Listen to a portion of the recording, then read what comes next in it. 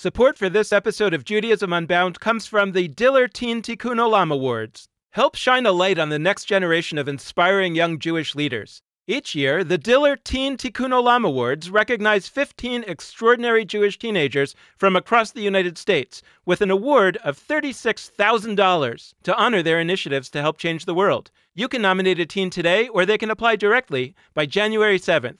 Visit www.dillerteenawards.org/unbound to learn more. That's www.dillerteenawards.org/unbound.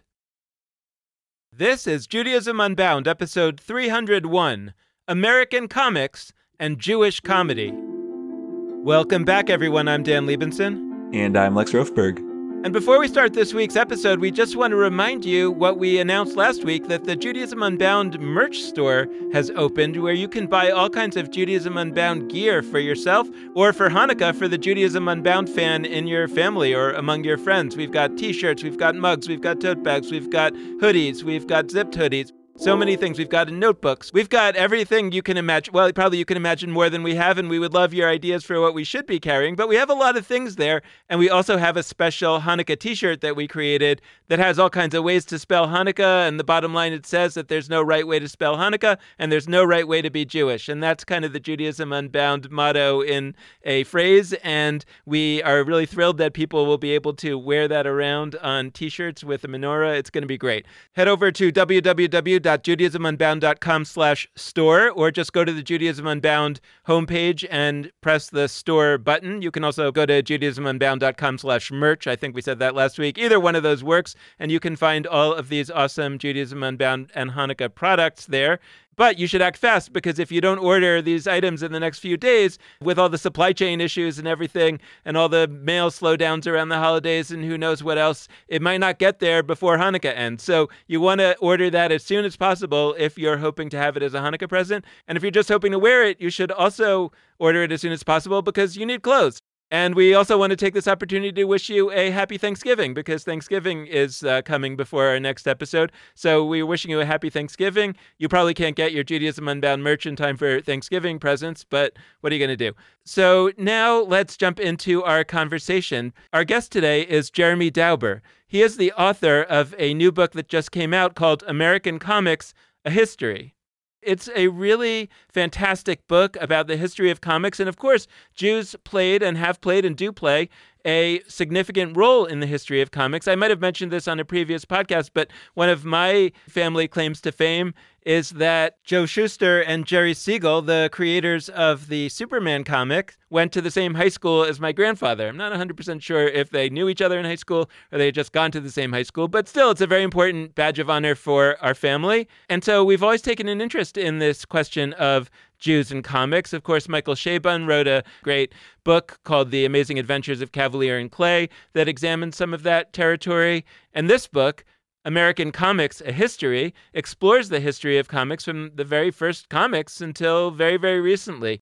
Our guest, the author of this book, Jeremy Dauber, is the Atran Professor of Yiddish Language, Literature, and Culture at Columbia University. And he is also the author of a number of other books, including The Worlds of Sholem Aleichem, The Remarkable Life and Afterlife of the Man Who Created Tevye, and Jewish Comedy, A Serious History, which came out a few years ago, and we've actually been meaning to talk to Jeremy for a long time about that book, and so we're excited to be able to talk about both of these books and both of these topics today. So without further ado, Jeremy Dauber, welcome to Judaism Unbound. It's so great to have you.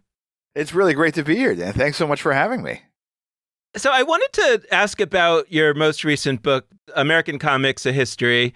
You have written a bunch of other books that are very squarely on Jewish topics. You're a professor of Yiddish literature. I was curious when I heard about your book, whether it initially was meant to be a book about Jewish comics or something like that, and then somehow it took off in the more general direction, or did you always mean it to be a new direction?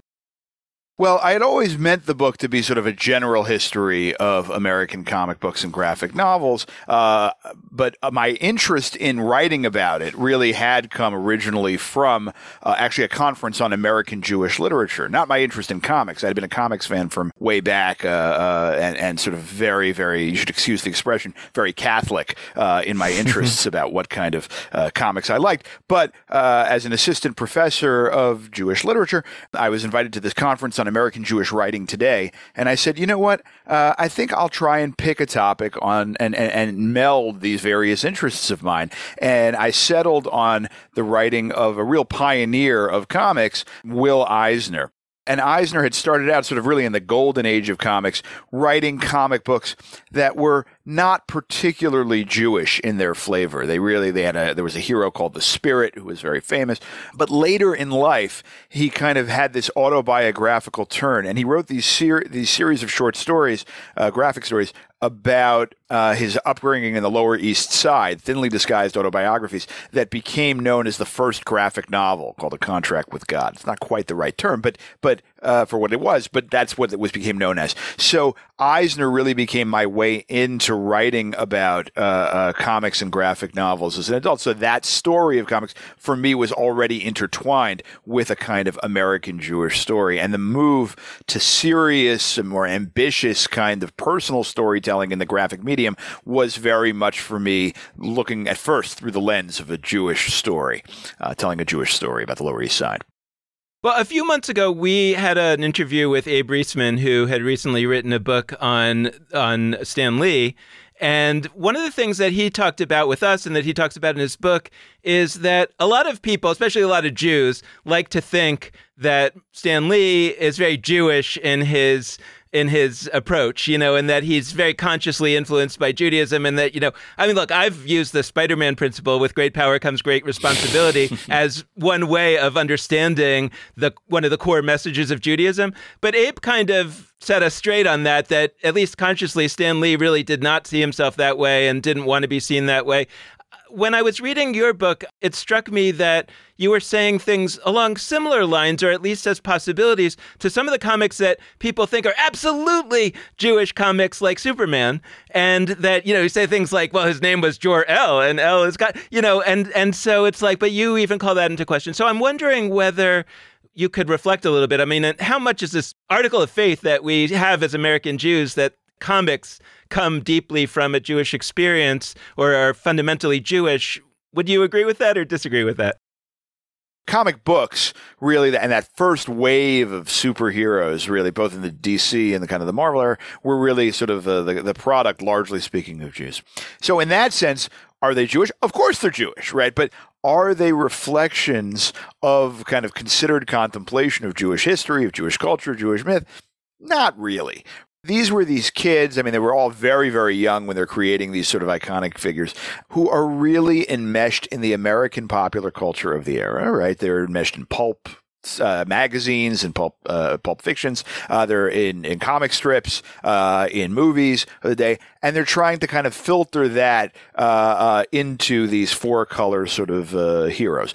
And you can say, is that a kind of American Jewish story of saying we want to be real Americans, and as a result, we want to kind of get? Yeah, you can make that argument, but it's a very sort of tenuous and kind of circular argument that I don't love that much. The one thing that I do think is the Jewishness of a lot of these creators inflected is that looking back before the lens of Pearl Harbor, sometimes we tend to forget how strong an isolationist streak there was in American society. There were really a lot of it was a convention of saying, let's stay out of the war. What's going on in Europe is Europe's problem. And I do think a lot of the Jewish generation, those first generation Americans, they had a much closer relationship to family members in Europe. And so they were much more pro-interventionists earlier on, and were a kind of leading force in that way. They were fighting Hitler among a certain class of people before fighting Hitler was cool, right? And I think that is actually an important thing. And I think that it might have been actually quite useful in helping to drum up some support for entering into the war. That said, I do think that sort of desire for a culture and desire for being a real American was certainly part of saying, well, we're not going to call the characters that we write Jacob Kurtzberg or Stanley Lieber or any of these names. We're going to call them names like Clark Kent and Bruce Wayne and all this because we're making American product. And that's what American product is, right? It means not Jewish, right? And that was, a sort of bland Gentile. But I don't think that was a meditation on their American Jewishness. I think it was just a strategy of saying, well, this is what it means to get ahead. The final point I'll make is that clearly a lot of these people went into comic books because structural patterns of discrimination against Jews meant that they wouldn't necessarily have been able to get into certain other places that they might have wanted to get to quite so easily. So in a structural and institutional way, the relation of Jews in comic books, like the relation of Jews in other mass culture media, is very much a part of the American Jewish story, just not thematically and conceptually like some of the people want to make an argument. I don't really go around like categorizing books or pieces of art or songs or whatever as like, that's a Jewish one and that's not. Like really what I think is I could take your least Jewish text on the planet written by a non-Jew, like somebody who is somehow the most far from what we would determine to be Jewish themes. I think it is possible for a Jewish community or a Jewish person to take on a Jewish reading of that text and sort of look to find some meaning making there. And so like, because I sort of approach it that way, the inherent Jewishness of any particular text is less important to me. But I do want to talk. Let me just say to that, but I absolutely agree with that, Ari. That is that a community can make meaning by reading into a text certain other kinds of things, right? I think that's absolutely true. So if a community wants to go back and find meaning in Action Comics #1 in a Jewish way, that's okay. But that's not the argument that Dan was bringing up and that a lot of people say. They say when Siegel and Schuster are doing it, they are making they are putting, and that's the argument that I push back against. So, and I think that's an important distinction. In the 1980s, Chris Claremont, who is a very famous writer of the X-Men, goes back and not only he creates a Jewish character, this Kitty Pryde, but he goes back and kind of takes the arch villain of the X-Men series, Magneto, and he turns him into kind of a Holocaust survivor, and that really invests, like you're saying, a character who's been around in this Marvel universe for decades. He's a master of magnetism. That's what he was. That was basically all he was, right? But invests him with a certain kind of resonance and depth that comes from attaching him into this communal rereading, right? And that not only is something that an outside community of readers does, but that then becomes quote unquote canonical, to use that religious term, right? In the heart of the Marvel universe, it brings Jewishness in a certain way. So I think that you absolutely can do that, and the history of comics is full of those kind of moves, both by readers and even by writers and artists who start out as readers first of these things. So you did just use the word canonical. I love that you did, and that's something we talked about with Abe Reisman too, is the idea of canons. But we've had a couple religious terms already, and one of them was not a Jewish religious term. You jokingly said like Catholic, and I wanna really hold that, because one thing I really appreciated about both this most recent book that's coming out and your few years ago book about Jewish comedy is at the beginning, you started in parallel ways saying like, this thing you think is not so serious, this thing you think is not such a big deal. In one case, like comics generally, and in the other case, Jewish comedy, it's actually very much a big deal. It's very serious. And in the book that's coming out on comics, you started off and you're like, here's a bunch of gunfire, and here's like Catholic and Protestant yelling matches with each other that invoked comics hundreds of years ago, just to bring that Catholic term back. And I thought that was so important. And I'm somebody who over and over again, on this show am trying to say like, there's depth, there's seriousness in parts of our society that we write off as trivial, things like pop culture, things like comics within pop culture, things like sports, that like I do that in all sorts of ways. And I wanted to hone in on that Catholic and Protestant piece. Like literally, if we were to talk about the Reformation, if we're talking about Martin Luther and the Catholic Church in this important moment in the history of religion in the world, like I don't think most people's instinct would be, yes, we should be talking about comics. So I'd love to hear from you a little bit, and this doesn't have to be so much on the Jewish side as much as generally, like, why are comics important? Like why is it a mistake to approach this genre as like, oh, that's sort of this cutesy thing for kids or maybe for, doing in your spare time that's like not really focused on important issues like, say, the Reformation. Comics isn't really so much a genre. There are lots of genres in comics. There's science fiction comics and sports comics and war comics and superhero comics and autobiographical comics. But comics really is a medium, right? It's a way of putting together sort of images in sequential form, basically. You can have single panel comics too, but basically, often, although not always, with words and the images sort of working together with each other, right? And that medium, like all kinds of other medium, can be used for a variety of purposes, right? Some of them can be very serious. Some of them can look unserious, but can actually have serious messages. And some of them, you can look hard and you can read in, as we're saying, a certain kind of seriousness to them. But maybe they're not as serious as all that, right? In the same way that any other medium, you would say, well, there's art film, there's cinema, there's film, there's movies, there's there's all this kind of thing. So I think that's the case with comics too. Comics also, as this kind of visual/verbal medium, can also be very good for a variety of purposes. And one of the genres that can come out is polemical or instructional kind of comics, right? And that's what, as you were saying before, that's what Martin Luther's comics kind of do, sort of in this Wars of Reformation all the way back. They kind of put out a message, right? It's much more easy to read and to get across if it's got these pungent visual messages with sort of a small verbal text. So comics can be very useful in that. Some of those polemics can have real aesthetic effect, ambition and effect and power, and some of them can be crude propagandistic scrawls, right? Mm-hmm. And it's the job of the critic, and by critic here I don't just mean people in ivory tower universities, but anybody who's reading this or looking at this, to make their distinctions of saying, yes, this works, this doesn't work. I have recently been buying these graphic adaptations of Yuval Noah Harari's book *Sapiens*, and which I read. I actually read the book. Yeah. That said, no shame if one hasn't. I've also been buying other graphic adaptations of books that I have read or haven't read. There's a beautiful one of Dune that just came out. And what's interesting to me, though, is that while I might have thought that in a previous era, the impulse to put out comics like that or graphic adaptations would be to make a cheaper version or an easier version or something for kids, these are actually not that. I mean, the Yuval Noah Harari one is going to be 4 volumes, which I think the paperback version is $20 a volume. So we're talking about an $80 version of a $20 book. And so the question is kind of like, what's going on? Or do you have a take on that? I mean, for me, I love reading them, but I'm not sure that I can analyze them more deeply than that. I'm hoping you can. One thing you can imagine, sort of knowing just the top line of what this book is about, is that there are certain kinds of nonfiction presentations in which a graphic presentation of this material can really help even people who are excellent readers like yourselves understand things in a new way, right? So, for example, one of the best sellers of, I think it was 2006 or so, was the 9/11 Commission Report Illustrated.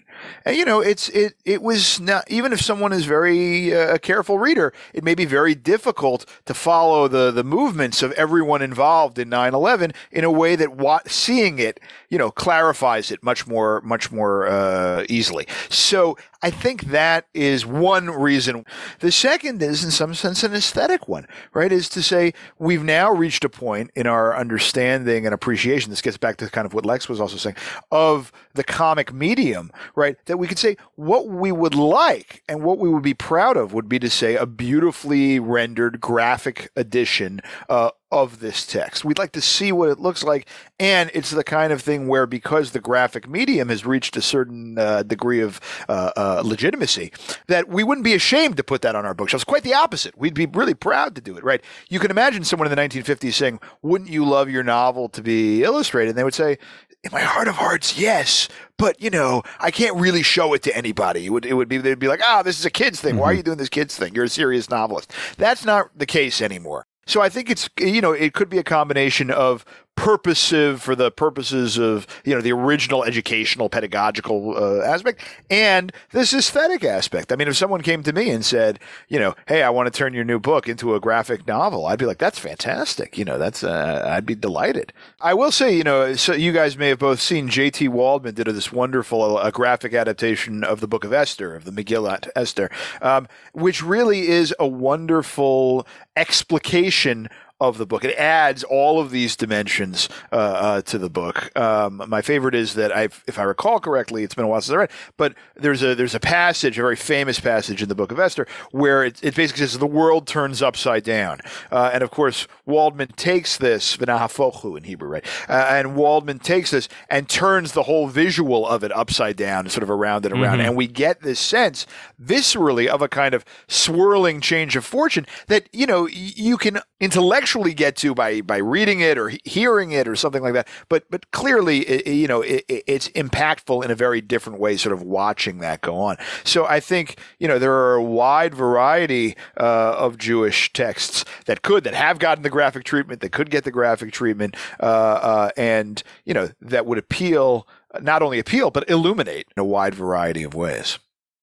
No, I think that's a really good point. And I'm even thinking of like hints we have in the most ancient, very much not visual texts, but like even in like a Torah scroll, there's little moments where there's like, there's famously like a letter Vav in one part of the Torah where it's broken and it's like making some kind of metaphorical play about a brokenness that's in the story. There's parts where, like, for songs, they organize the page differently so that the verses look very pretty visually. Right. Like, there's evidence that even in these ancient, purely written texts, they had a sense of like, making this visual helps. And so I'm very much convinced that if we did that with other kinds of texts, it would be helpful. And I'll be honest, I also think there's a lot of folks who have written smart things who did not do so for a broad audience and like maybe should have or maybe could have, and like doing some of that translational work to give it visual, like you could see it as dumbing it down or something, right? But I think part of what this whole transition where comics is no longer disrespected in the way it once was is to realize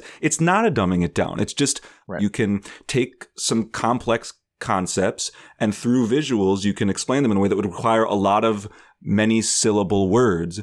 It's helpful. But I wanted on the history of comics front, just one last piece that I thought was so powerful from your intro. I don't usually like say sentences from books, but there was like a particular couple sentences I wanted to read from what you wrote. The history of comics is one of multiple erasures. For decades, creators frequently remained anonymous or subsumed under house names. But beyond that are the lost voices, individuals and groups, both creators and representations, erased and marginalized by institutional culture. And they don't just deserve to be part of the story, we need them to be too. That struck me really deeply from our podcast perspective. Over and over again, we're talking about how we need to expand the set of voices that are contributing to Jewishness, to Jewish culture, to Judaism, to Jewish society, and talking about folks who have been, in your words, marginalized by institutional culture. And so I would love to hear from you on both those fronts. Like in the comics context, what are you getting at there in terms of erasure? What does it mean for certain voices, certain stories to have been erased in the context of comics? And since you are also embedded in Jewish life and a scholar of Jewish literature, like how would you map that onto Jewish society, or to what extent would you? Yeah, no, it's a great question. And I think that, one sort of maybe formulation of this, could be that we have to try and get the fullest possible picture of what the stories were, what our stories were, and the fullest possible picture of what our stories can be. And both of those demand a kind of reckoning with who is getting to tell, and in the case of graphic materials, draw these stories, who appears in them, those kind of things. So, what it turns out, right, of course, if you look at the history of comics, if you look at the history of, America and what is and doesn't make it into the comics, you can see that there is this wide swath of people who, as you're saying, through institutional or structural factors, they just weren't represented.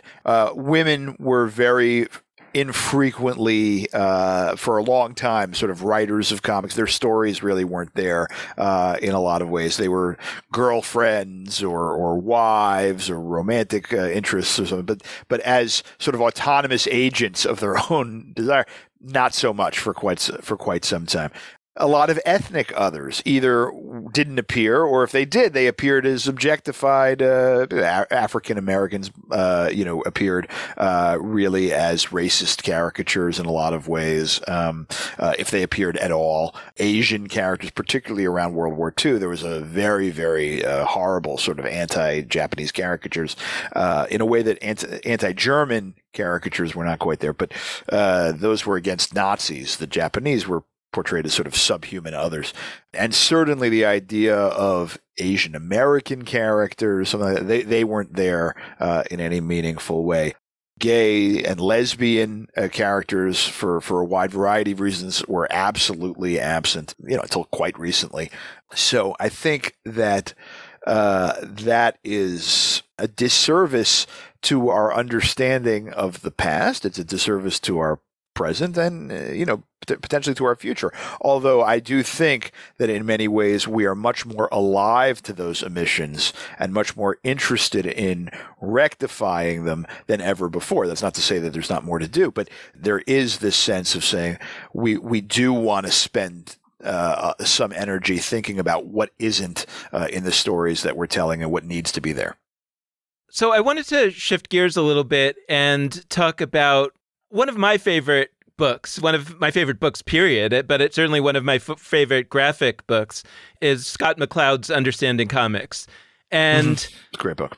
And it's wrong to call it a graphic novel because it's nonfiction. So I don't know exactly what you call it, graphic nonfiction, but it's a graphic book about the making of comics and how comics are made. And I think I initially read it because I was interested in comics, but there was one particular part where he talks about the idea, and he develops this in a very psychological way and maybe scientific or pseudoscientific, I'm not sure, but that he basically says that the more well-drawn a character is, the less relatable it is to most readers because it looks like someone else as opposed to looking like you. The visual that looks most like you is just a kind of a smiley face, 2 eyes and a mouth, because that looks like anybody. And he has other deeper psychological reasons why he thinks that's the case. But the upshot of it is that the more sort of sketchy a comic is, the more it can be widely related to. And then he makes the jump to talk about text that way. And when I read that, I was like, oh my gosh, this is what I've been trying to say about the Bible. This is what I've been trying to say about other Jewish texts that are written in this very kind of sketchy way. And I almost wonder whether there's a certain way in which we can say that the Bible and parts of the Talmud really are comics or something like comics, even though they're not drawn. So I don't know, you might have better language than that, but I'm curious about whether we can learn from comics and bring that learning backwards to pre-comic genre of the Bible and say, wow, we really can see something here that we might not have seen had we not encountered comics. Yeah, well, I think that your insight on this, I think, is really strong. I'm not sure that I would call them, as you're saying, comics, but I think that insight that you're bringing from McCloud and applying it to the Bible is absolutely dead on. This idea that McCloud says that abstraction leads to iconicity, right? The more abstract we are, the more it applies sort of more broadly, the more we can read into how this resonates with us. Many of the characters and the stories that populate the Bible are quite abstract from the perspective of physical representation. We don't really know what Abraham looks like. We don't know what almost any of the major characters in the Bible look like, even if there's one or two identifying details. And that allows us to impute them, and I'm not taking a metaphysical position when I say the next word, a mythic kind of grandeur, right, that allows us to say, this is not just for that time, but this is for all time. These are characters that we can see ourselves in. These are characters that whose motions echo in ourselves. And I think that would be less the case the more detail we have about them. It's not surprising that I think it's an easier lift for us to imagine ourselves in the footsteps of Abraham than it is of David, who is much more detailed, sketched out in his journey and his character arc, which provides us with more opportunities to be alienated from him. That said, there are other things that you gain from a finely sketched portrait as well as what you lose, right? I mean, the story of David as a remarkable psychological portraiture that's rare in the Bible. But I think that when you're talking about Torah, you really have exactly what you're saying. And the McLeod point, I think, is right on. I want to hold, I want to keep building in this insight Dan brought about abstraction as much as possible, but I also want to turn towards Jewish comedy to some extent, because I'm very excited to learn from you on that front. Your book before this most recent one is all about Jewish comedy, and my family, my mom's side of the family, she grew up in the Catskills. She grew up in the Borscht Belt, which is a very important place in any conversation about Jewish comedy. Maybe I overstate it because I have this family connection, but I do think that pretty much everything I've ever read about Jewish comedy mentions the Borscht Belt in the mid-20th century. You are not overstating it. Yeah, and my mom grew up in Woodburn, New York, in the Catskills, right near all of these resorts that emerged precisely for the reason that Jews were not welcomed at other kinds of resorts at this time period. And so they set up these places for Jews specifically to sort of retreat largely from New York City or from wherever and go to the Catskills. And then once they existed, all of these Jewish comedians, and actually I think not just Jewish comedians, but a lot of them were Jewish, would come and perform in these places specifically for audiences that they knew sort of were in on the joke if they were mentioning Yiddishisms. It created this incredible context for Jewish comedy to flex its muscles in an American context where their audience was largely Jews, so they could make these jokes that they knew that would be understood. And so I'd love to hear from you a little bit about the story of Jewish comedy, and to some extent the story of American Jewish comedy in the last, I don't know, let's say 100 years or so. And I'm curious just to get some generals, but also are there other parallels in the way in which Jewish comics emerged partially because people weren't getting jobs in other sectors, and so they got jobs in comics or got jobs in Hollywood? Is there a parallel here where Jews were able to build a kind of, I'm using the word again, genre of Jewish comedy because they were sectored off into this place that was not necessarily the same as sort of the rest of Gentile or secular society? The need for comedians in the Borscht Belt was, as you were pointing out, was enormous, was prodigious, almost as prodigious as the appetites for, borscht. But and 95% of them, you never heard from again. Right. And 5% of them, then went on to become part of the working network of comedians who would play at nightclubs. And when Vegas opened, they would start playing in Vegas. And 0.1% of them became Mel Brooks and Sid Caesar and sort of the most famous people that we talk about, right? 1 in every 1,000. We backshadow and we sort of look at the story through those, couple of really icons. But of course, there was a whole economy of those. And I think, as you say, Lex, I think you're entirely right to say that because you had, largely speaking, Jewish comedians playing for a Jewish audience in a Jewish venue, there was a certain kind of shorthand that was absolutely being developed. And as a result, when television really develops, it really develops as a New York medium, right? It only later really moves out to California. They're saying, well, we need people who are local, right? It's live. We need them to kind of come in. We can't pre-tape. And so we're going to say, and we need people who can come and do live shows. And they said, well, we have this whole cohort of people who are capable of doing this. And so all of that begins. And of course, those people then become, over the course of the 50s, some of them become nationally famous. Right. And that's why by the 1970s, the number of American Jews in comedy is, I think it's, some people say almost close to 75% or something like that. I mean, it's an insane amount, but you can see why for exactly the reasons that you're talking about. It took me a long time to understand that, literally, I grew up hearing conversations. I grew up in Milwaukee and my mom was from the Catskills, and I would hear these conversations where we'd meet somebody new. Where are you from? And we'd meet somebody new who's Jewish. Where are you from? Oh, and my mom would say, I'm from the Catskills. And this thing would happen where they would light up and there'd be these energized, excited conversation, almost like people who talk about like their Jewish summer camps. By the way, that's basically what these places were, was like kind of Jewish summer camps. Like people with these warm, incredible memories of spending time, even if they spent, 1 week in the Catskills. Like, but it was clearly this intense formational kind of experience that was special for them, even, decades later. And I really didn't understand it. Like it took me reading like academic articles or like pieces really diving deep to be like, oh, it's not just that my mom happened to meet some random people that connected to her hometown. Like this is a whole part of Jewish experience. And I think it actually relates to that question of erasure and how like we lose stories very quickly. Like things that are very grand and important to one generation of people can get relegated to the sidelines very quickly if we're not careful.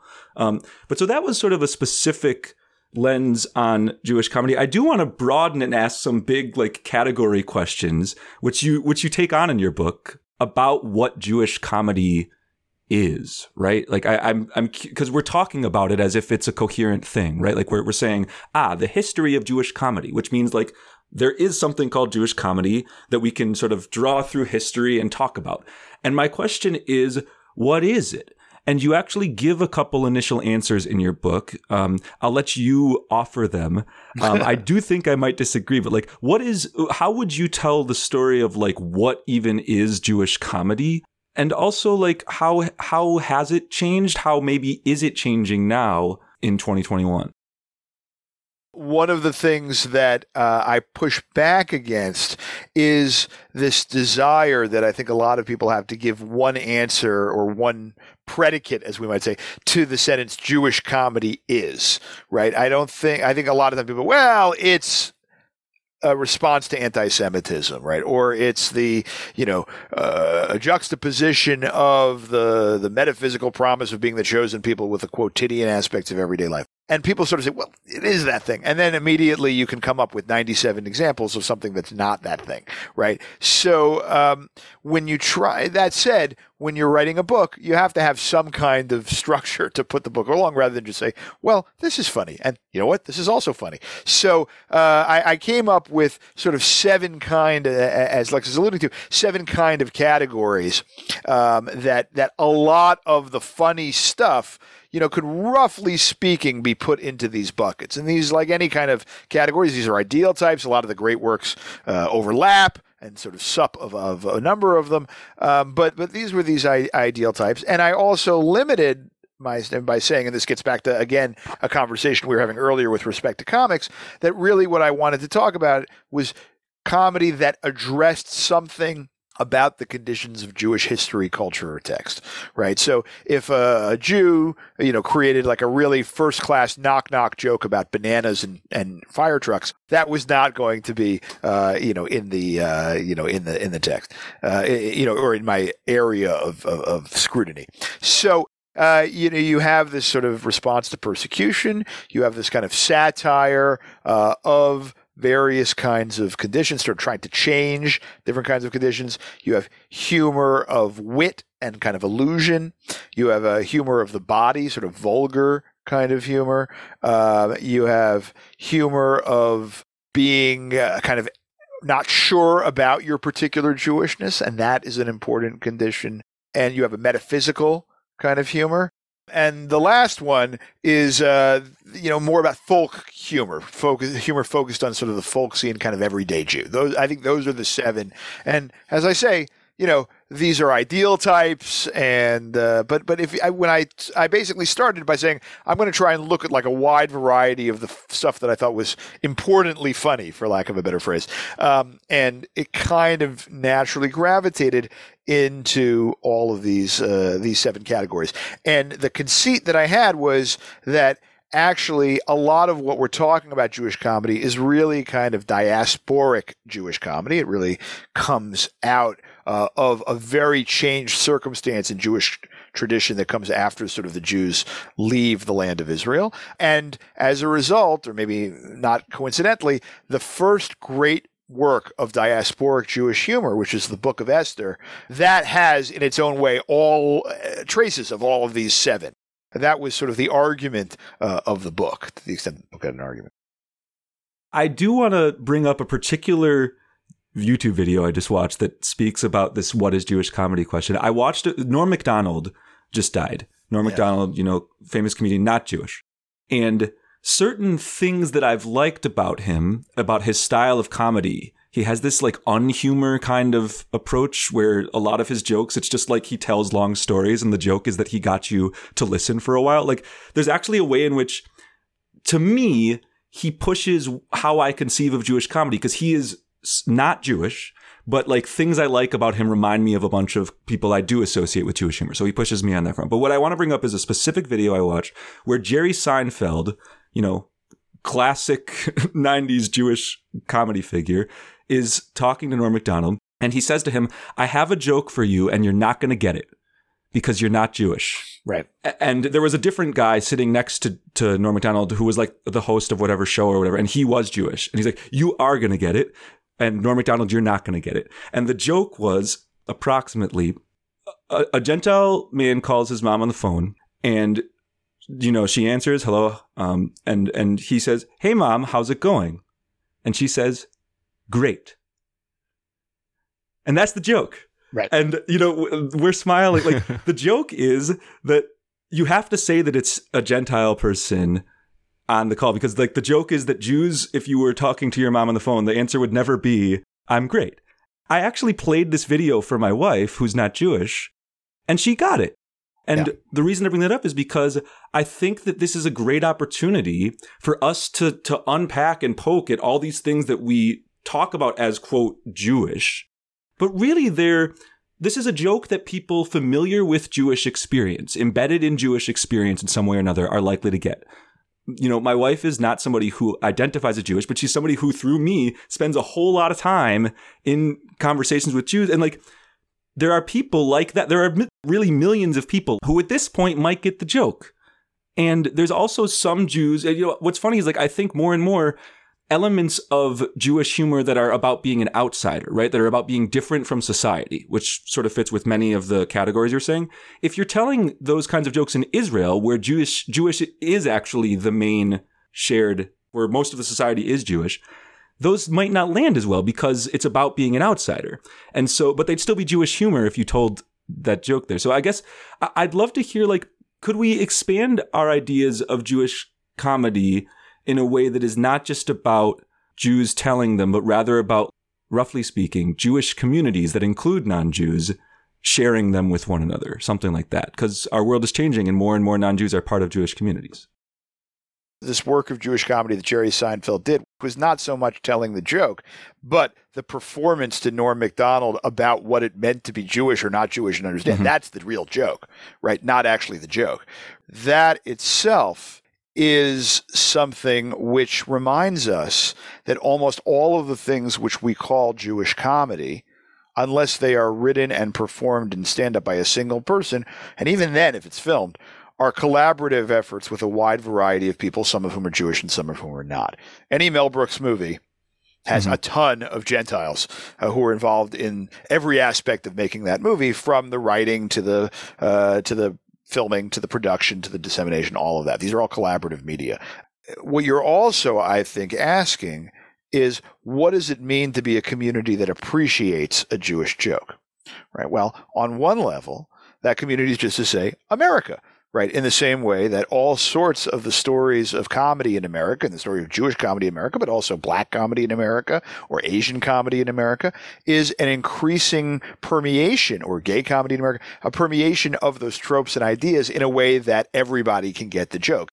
Two related questions to that are, first, who is authorized to tell a Jewish joke?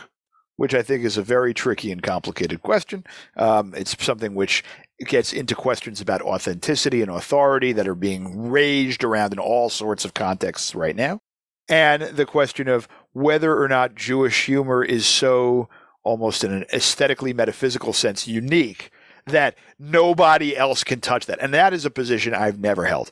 Often when I would do public events about this, people would come up to me and say, but what's unique about Jewish humor? And I would say, like they were going to get a gotcha kind of question. And I would say, well, it's unique because it addresses a particular historical set of circumstances about people who are Jews. And they say, no, but isn't it that it's unique about the response to persecution? I'm like, no. Isn't it unique because it's about sort of the divine? No, none of these things are unique. It's just that they're inflected in the case of Jewish comedy through a particular set of historical, cultural, one can argue theological circumstances. And those are, as you pointed out before, Lex, those are circumstances which have some degree of objective reality to them and are also meaning made by a series of communities that are always changing. And the combination of those factors is something which makes the definition of what Jewish comedy is constantly in flux. One thing that's on my mind is these surveys of contemporary Jews, the Pew study, et cetera, where famously a huge number, I don't have it right here in front of me, but a huge number says, for example, that having a sense of humor, having a good sense of humor is an important component of being Jewish. And the reaction of the Jewish establishment is often like, ugh, what a disaster. Instead of thinking that it's about praying, it's about having a sense of humor, we've really gone astray. And so one of my questions is like, but maybe having a sense of humor has actually been built into the fabric of Judaism from the very beginning, or at least at many times before now. I'm not saying that it's constitutive and we've never lost it. I'm just saying that if we see that there has been comedy from the beginning, then maybe it's a little less of an to imagine that actually, no, these folks are actually part of a certain tradition. And I'm just thinking, and this is maybe where I'm conflating two things, but I'm thinking about Curb Your Enthusiasm. And we think about that kind of humor where my wife, for example, we're talking about our wives here, my wife thinks it's not funny. And she thinks a lot of it is very offensive, and I think it's hilarious. And sometimes the joke comes when some weird, measure for measure happens to Larry David, and then you hear the song, dun, dun, dun, dun, dun, dun, and I'm imagining the Bible with the Jacob story where, he's taken his brother's birthright and he's taken his brother's blessing and he's done all these horrible things. And then he gets to this place and his greatest day is here and he's getting married to the love of his life. And then, they get married and they have sex and he wakes up and he looks over and it's the wrong wife. And then you hear, dun, dun, dun, dun, dun, dun, and it just feels to me like it's that kind of humor. And I wonder if there's actually a lot of humor in the Bible, in the Talmud, that actually we've missed. That it was meant as humor. It was a kind of humor that either that genre, like I can imagine Curb Your Enthusiasm not being funny in 100 years. There's a certain moment in which it's funny. And I just sort of wonder whether there has been excavation of that. I mean, you also write about Sholem Aleichem and Tevye, and maybe there's something, maybe there's a sense there that he's picking up on some of the comedy that's inherent. To start with that, I think that one of the arguments that I often and that I made in the book, is to say that there is a kind of humor in the Bible, that there absolutely is a kind of humor in the Bible, but it is a humor that sometimes we're uncomfortable with, or in most of the Bible, I should say, certainly in the Torah, right? And it's a kind of triumphant mocking humor, speaking broadly, about people making fun of people who aren't on God's side.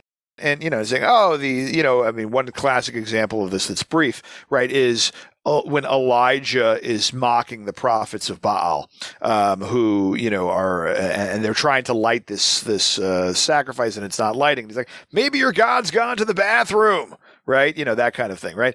Clearly that's humor. Right. Clearly but it's a humor where Elijah kind of looks, you could say if a student is reading this now, doesn't Elijah look a little bit not so nice, right? That he's kind of beating on these poor priests who backed the wrong horse or whatever when they're down like that. He's punching down, to use a terminology that we often use. And I think, you can say, well, that's true, right? But that is part of what humor is. And sometimes it's, as you were saying with Curb, it's not pretty. It's not that, right? Humor can vary. And one of the ways and we often don't recognize that as a kind of Jewish humor, because after the destruction of the temple, so much of the Jewish diasporic condition really is about an ironic twist to that kind of triumphalism, right? It's one thing to write that when you have God in your temple, right? And you're expanding your empire, everything sort of looks good. Once that all is destroyed, right? You can't make any of these statements without a little bit of an ironic twist to them. And that's something that we much more associate it with our sense elements of Jewish comedy. On the one hand, Larry David is a star. He's made Seinfeld. He's hugely rich. Everyone wants to suck up to him. On the other hand, he's a schmuck, and everybody hates him, and he does all these terrible things. On the other hand, it's his show, the real Larry David, right? So we know that he's doing this with himself, right? So the wheels go round and round, and that kind of wheels within wheels is something that we very frequently associate with Jewish comedy. But it's not clear to me that the Jews are the only group who have to do it, right? And so it only seems to me, and I end up being a stick in the mud about this, the only place that I like to make these definitions is where there's a clear link to something which is explicitly Jewish. Because otherwise you could say, well, it could be true of anybody. And that's where that gets to that sense of humor question, Dan, that you brought up earlier, which is to say, great, people think sense of humor is good about being Jewish. I'm glad that people think that. I'm also glad if they think that it's part of being a good parent or a good citizen or a good this or a good that. It doesn't strike me that maybe it's necessary, but so what? It's only important to me insofar as it's linked to something that's sort of more profoundly connected. So maybe that's a slightly more nuanced version of the reaction that I agree with you that people get when they see this, right? But to me, that is it would be a little bit limited if it was only, I could laugh at any joke out there, and that shows that I'm a good Jew.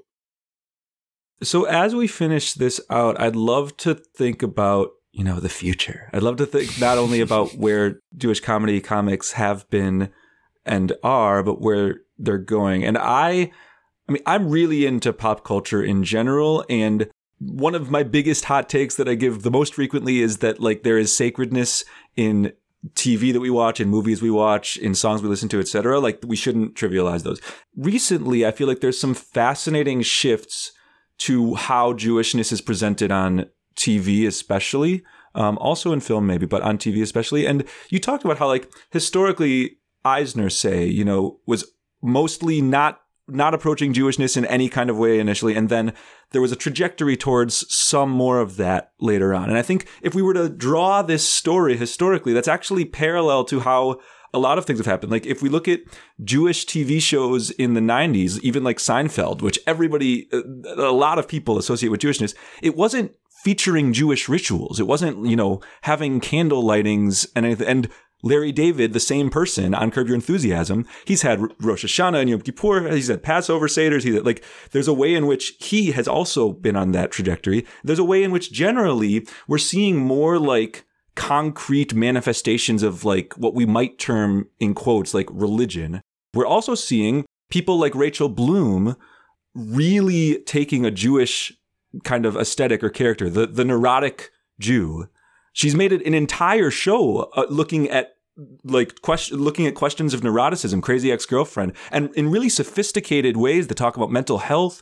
And in certain senses, it's a continuation of a Woody Allen kind of Jewish neurotic thing. But in many ways, it's actually directly upending and saying, we kind of messed this up. And we, through this caricature of neuroticism, we perpetuated some really harmful things. And she's trying to sort of do some work to change how we approach that kind of character in TV shows. But she has songs about the Holocaust and remembering that we suffered, and Jewish mother jokes, and entire rap battles built around Jewish organizations, and famously the Jap battle, Jewish American Princess, which is a really offensive term, but she's sort of naming its own offensiveness in creating this rap battle. All that's to say, I'm very convinced that Jewish comedy in a few decades from now is going to really look different or be inflected differently than it has been. And I'm curious, to the extent that you've thought about that trajectory, to the extent that you've been teaching this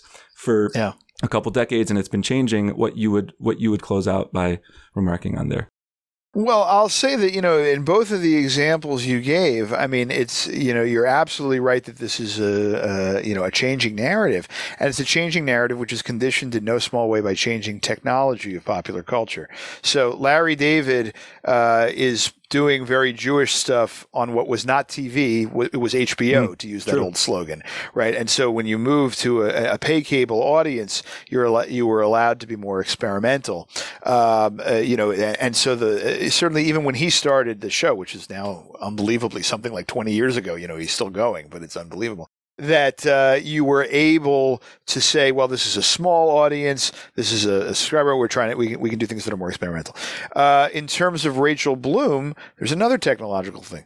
She starts really as an internet presence, as a YouTube presence. I was just looking, her historically accurate Disney princess song has, 2.9 million views. Now, it's been on for years. I don't know how many it had when she came to the attention, but she was able to produce work that was much more explicitly Jewish in a venue with sort of very small barriers to entry. And that allowed her to come to the attention of people saying, well, if hundreds of thousands of people like this thing, maybe we can take a risk on it. And of course, it didn't appear on NBC. It didn't appear on ABC. It appeared on the CW, which allowed for a much smaller, still network, kind of, but a much smaller kind of audience possible. Also, at a time when audiences were shrinking for mainstream network television.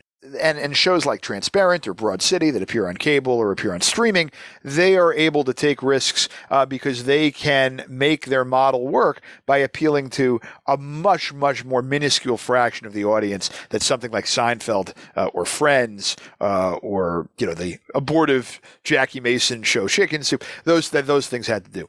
So I think that this is all to the good. Right. In other words, I think that you have this plethora of possible options, really bottom-up options like YouTube and what have you, or TikTok or what have you. You have top-down options, but still that are much smaller and have different kinds of economic models, like this major streamers. They can try something. Amazon can try a Transparent because they can say, look, we think that this is going to be a prestige show, and we don't really care if not that many people watch it, as long as it helps us do what we want to do, which is be a studio that might get us in contention for Emmys, which it succeeded quite well at. What that does, though, is then send a message that a show which features very explicit Jewish portrayals like Transparent, or a very, as you say, as the seasons went on, an increasingly nuanced portrayal of neurosis and sort of, like Crazy Ex-Girlfriend, can be critically acclaimed, and that will demand more. I mean, you're seeing this right now, I think, with Unorthodox that appeared on Netflix during the pandemic. This was in certain ways not a constituency, and the success of Shtisel from Israel, but streaming, internationally. This was a population that really, you didn't see the stories so much told, on mainstream entertainment media. Not all these are funny, obviously. Unorthodox and Shtisel aren't really comedies, but it's pushing that sort of aid of representation.